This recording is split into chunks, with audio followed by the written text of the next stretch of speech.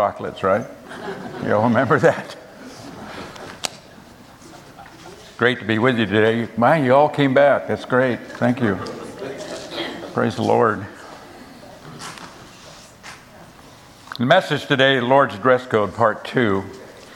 You have your bulletin with you today. You'll see an outline of what a centurion looked like with that armor on there. Kind of help you through the message today. Last week after church, some people came to me and said, "Wow, we get out of here 10 minutes early today." I said, "Well, don't count on it next Sunday, because I'm going to make up for that 10 minutes." In doing so, I want to share with you something that I found years ago in my ministry. There was a pastor who liked to interview his kids, and he gave them the opportunity to send him a note telling me what you think about things, what you think about the church, and so on and so forth. And I just want to share some of these letters with you this morning, kind of give you some insight into the perspective of my message today. First one says, "Dear Pastor, I like to go to church when there's something better, not something better to do." That was Teddy, age 10. "I like to go to church except when there's something better to do." The next one says, "Dear Pastor, my mother says the church is 150 years old. You certainly don't look that old to me." Lisa, age 9. I want to share with Lisa that no, the church is over 2,000 years old. And then finally, "Dear Pastor, I'm a very religious person, and I never do anything bad on Sunday." That was Roger, age 7. For those of us who have enlisted in the Lord's army, we're going to let the Apostle Paul today kind of remind us that we have either put on the Lord's dress code or we are possibly going to be reminded that we need to. So to begin with, let me alert you of an event happening today that you may or may not be interested in. It's called the Super Bowl of football. Last week we had a military tone to the message. Today we're going to have an athletic tone to it. The point being is that the two teams who have qualified to compete in the Super Bowl of all football games are strictly required and expected to wear certain equipment, certain required clothing, and certainly certain specific colors. No one on either team will be permitted to dress as they desire, at least when it comes to the basic dress code, if they want to be in the game. What does the specific dress code of the NFL provide anyway? Well, it provides, first of all, protection. Protection for everyone that's in the game. Secondly, a specific required dress code provides identity. And third, a specific required dress code eliminates individuality. The only way a member of one of the teams today will rise above the others on that team is in their performance of their assignment. It will not be because of the way they look. With that said, let's see how these last three pieces of the Lord's specific required dress code will help. Will help those who have enlisted in the Lord's army and who bear the name Christian. Turn with me, if you would, to Ephesians chapter 6. And I want to begin with verse 10 through 18, just to kind of keep it in context. Ephesians chapter 6, beginning with verse 10. This word "finally" that Paul uses, it means that he's already told them so many things that they need to correct in their lives or change in their lives or be alert of in their lives as a spiritual being. And he says, like it's the last thing I can tell you. "Finally, be strong in the Lord and his mighty power. Put on the full armor of God so that you can take your stand against the devil's schemes. For our struggle is not against flesh and blood, but it's against the rulers, against the authorities, against the powers of this dark world, and against the spiritual forces of evil in the heavenly realms. We're in a battle, and it's a spiritual battle. Therefore, he says, put on the full armor of God so that when the day of evil comes, you may be able to stand your ground. And after you've done everything to stand firm still, then with the belt of truth buckled around your waist, with the breastplate of righteousness in place, and with your feet fitted with the readiness that comes from the gospel of peace. Now here's part 2. In addition to all of that, take up the shield of faith, with which you can extinguish all the flaming arrows of the evil one. Then take up the helmet of salvation, the sword of the Spirit, which is the Word of God, and pray. Pray in the Spirit on all occasions, with all kinds of prayers and requests, with this in mind. Be alert. Be alert. Always keep on praying for all the saints. And here we are today. The fourth piece of this Lord's dress code is found in verse 16, the shield of faith. Now the first thing a person might say, if they are new in the army of the Lord, or maybe they have been on the team for some time, is, Larry, I really don't have any faith. At least I don't think so. Let me say, emphatically, that is an untruth from the devil himself, the father of lies. Romans chapter 12, verse 3 refutes that untruth with these words, and I quote, we have all, not just a few, not just if you preach, not just if you do this or do that. We have all been given a measure of faith. Now, with that being from the belt of truth, the Word of God, the question then is not whether you have any faith. The question is, what are you going to do with the faith you have been given by your Creator? You have faith. You have faith. Maybe you lack teaching. Maybe you lack confidence. But you have faith. I can tell you right now, if any player on one of the teams today in that Super Bowl went up to their coach before the kickoff and said, Coach, I have no faith. I have no confidence in what you expect of me. You would not be in the game. Is that right, Ed? With no confidence in what protects us, with no confidence in what protects us spiritually, our shield of faith, we are open and we are vulnerable to every attack from our one and only enemy. You see, he can take a shot at us anytime he has opportunity if we're not prepared. The fifth piece of the Lord's dress code is found in verse 17, this helmet of salvation. I love this one. I can remember as a kid, man, I wanted a football helmet as a child. And my dad got me one of my favorite team, the Los Angeles Rams. And I remember that. I can remember how that thing even smelled. But I wore that blue helmet with those gold ram's horns on the sides. Everybody in the neighborhood knew who my favorite team was. I had identity by wearing that helmet. The helmet of salvation may be just another of the most important pieces of the Lord's dress code. Lately, a lot of attention has been given to the helmets worn by football players due to the increasing injuries to a player's head with concussions and even worse. Again, for the Roman centurion,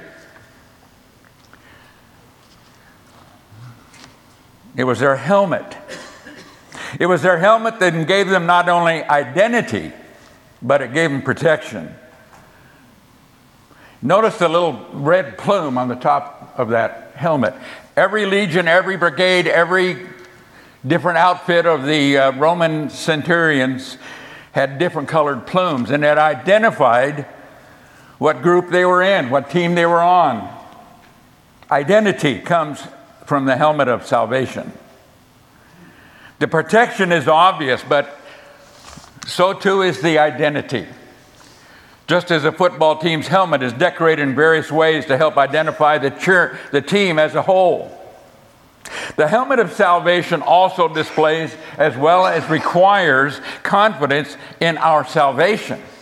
The helmet of salvation.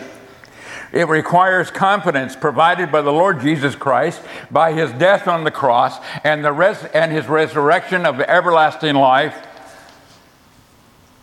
There is no way to be in this game hoping for the best. Absolute confidence of one's salvation is represented by this helmet. This confidence in one's salvation is displayed in the ways that we act. It's displayed in the ways that we talk. It's displayed in the ways that we serve our Lord and Master. It's displayed in so many ways. You see, we will be known by our actions. We will be known by our confidence in our own salvation. Anyone wanting to join a football team wearing a different style or decorated helmet will not be on the team. And so it is with joining the Lord's army. There's only one redemptive salvation, and it's through Jesus Christ. If Bill was here, he'd say amen, wouldn't he? The only football game that I know of that allows you, each player, to wear the helmet of their particular college of their past is the Senior Bowl. And I watched that for a little bit a couple weeks ago, and I got bored with it. I think it looks strange as well as confusing to have the players out there with different colored, different design. It's the way it is. There's no identity. Our salvation and the way we have confidence in it is our identity in the rest of this world. The sixth and the final piece of equipment in the Lord's dress code is found in verse 17. This one I love, the sword of the Spirit. This is simply the Word of God. That's all it is. It's the Word of God, Scripture. It's the Bible that only sometimes decorates the living room coffee table or in some secluded drawer somewhere or on a shelf in the house gathering dust. That is the sword of the Spirit. I'm reminded of one of the congregations that Gloria and I served in over the years, and they had this wonderful way of inspiring me when I was preaching, like none of the others.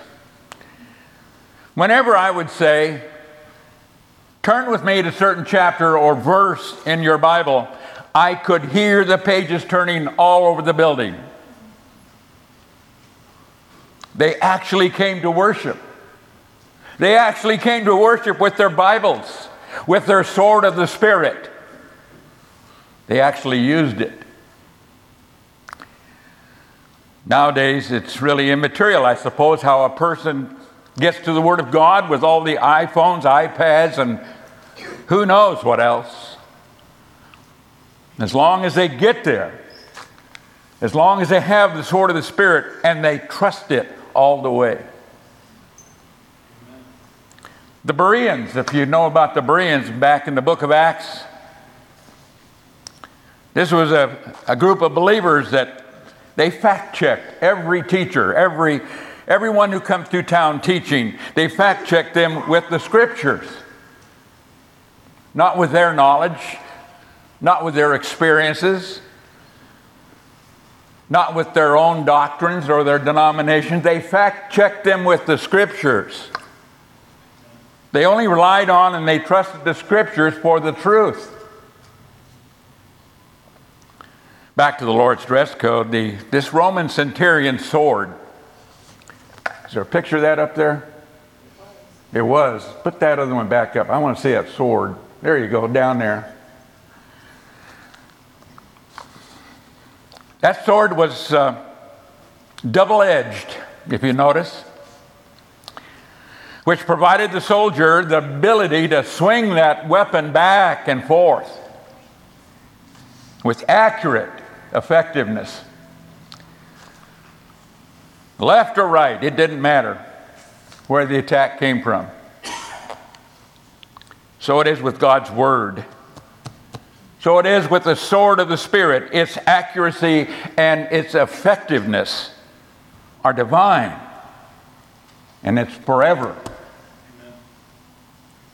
We have confidence in the effectiveness of God's Word. Confidence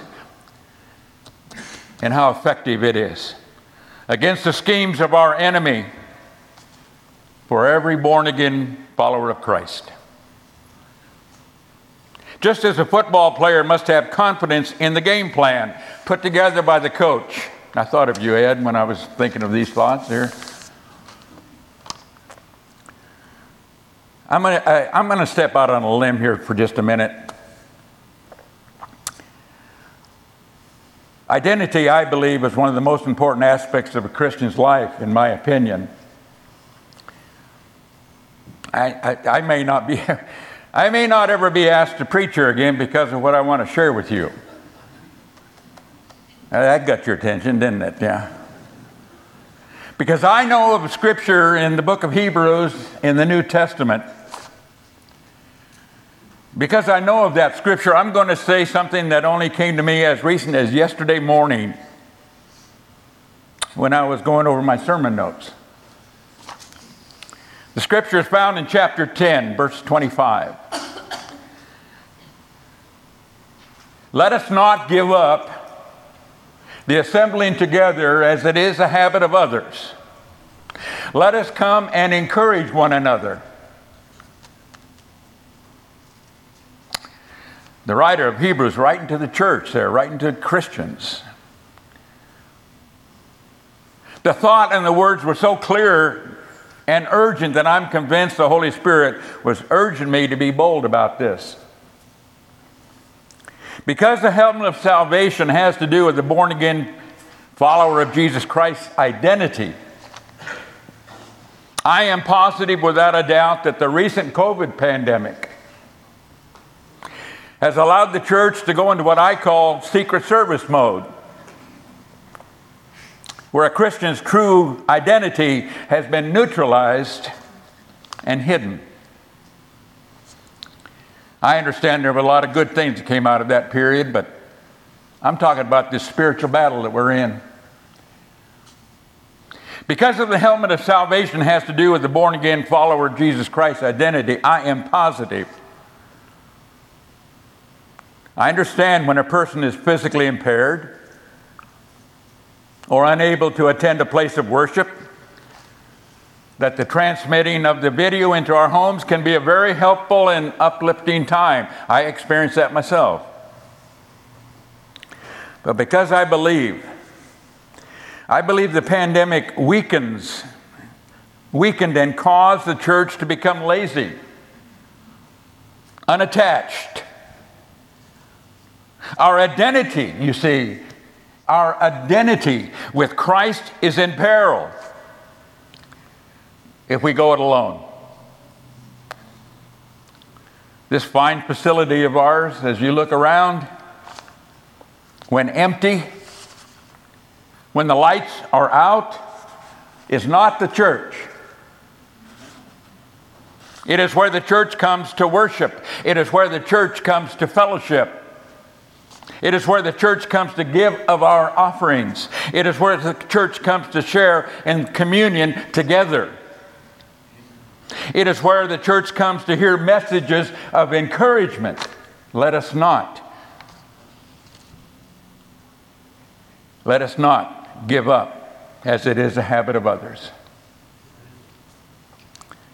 And we come together like this to strengthen our identity in Christ. We are one in Him. This fine facility, this building, is where we come to get our marching orders in the Lord's army. It is our spiritual trauma center, where we at times we come to be healed of the devil's attack on us. I've said this only to emphasize the need for all of us to maintain our identity in our salvation with Jesus Christ and share it with others. My confidence in my salvation encourages others. I know that. Right, Chris? Right, Jimmy Cunningham? You bet. Amen. By the way, Jimmy's not with us today because he's at his grandson's baptism. Wow. I can remember a month or so ago when I baptized Jimmy, he said to me afterwards, I said, what do you want to do now? He says, I want to be an example to my family. Gee. His identity is working.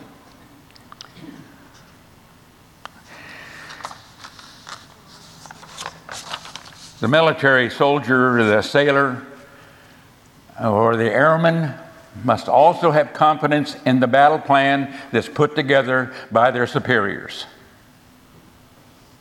So too, the born-again believer in Jesus Christ we must have without a doubt, without debate, without delay, confidence in the Word of God.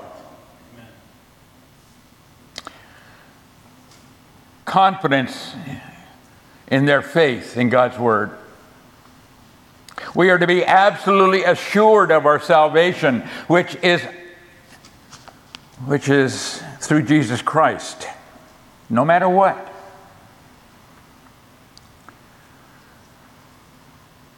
We are to be knowledgeable. We are to be knowledgeable and trusting and obedient to the Word of God. Why, you ask? Well, I'm glad you asked. It's because our faith in God's Word, our protection, shields us from the devil's attempts to do us harm.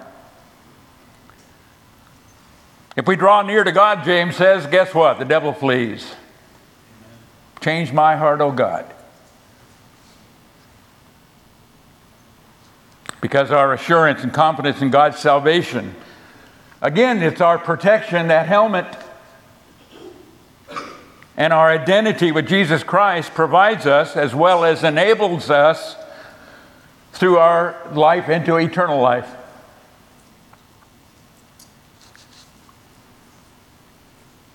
When I see people that are entering into their eternal life and they do it with confidence, wow, what a witness that is. Because our knowledge and obedience to God's Word, the sword of the Spirit, our weapon, it'll see us through victory after victory in our spiritual battle. For sure, Philippians chapter 4, verse 13. It says that we can do all things through Christ who gives us strength. But just remember, Paul is referring to all good things. Christ doesn't give us the strength to use the words we use sometimes, or the actions that we get involved with sometimes, or the desires we have. Christ doesn't give us the power to do that. And if you read between the lines of that passage like I do, the Spirit of God is also saying, my promises are true for you. Just don't do anything stupid. Such as mock him, deny him, mortify him instead of glorify him, ignore him, or in our culture today, try to cancel him out. So with that said, let's do a quick review of the Lord's dress code for those who would enlist in this army and be called Christian. Number one, we talked about the belt of truth last week. Having God's Word surrounding us tightly, surrounding our hearts, on the tip of our tongue, God's Word. The other one was that breastplate of righteousness, that frontal cover, simply means being right with God. That's all that's referring to. Be right with God, not with the world. Ultimate protection of our vital spiritual organs, our mind, our soul, our heart. The third one was be fitted with the good news of the God's eternal peace, not the world's temporary or negotiated peace. God's peace is eternal. Be tossed around like a wave in the wind, the world's peace, and then gone forever. Today we talked about the shield of faith, which is it's a movable part of our armor. It can protect us from the devil's schemes that come at us from every angle, from the right or the left or the center or wherever, spiritually speaking. And then the helmet of salvation not only protects us from the devil's attack, but as important, it gives us our identity. Our salvation and our confidence in it gives us our identity of who we are. The word Christian means Christ-like.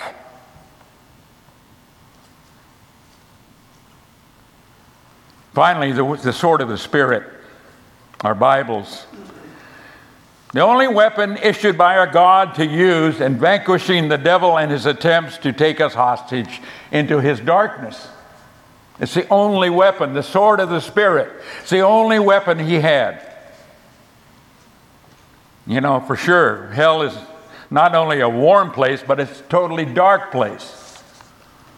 Separated from God's love forever. This protects us from that. Now, if any of these 6 pieces of the Lord's dress code are missing in your life, or maybe just a bit stagnant, have someone pray with you today. Our prayer corner over there is welcoming anyone who needs prayer. One of the elders will be there today to pray with you. If the line gets too long, you come see me, I'll pray with you. But we need to be praying for people. People need to be asking for prayer.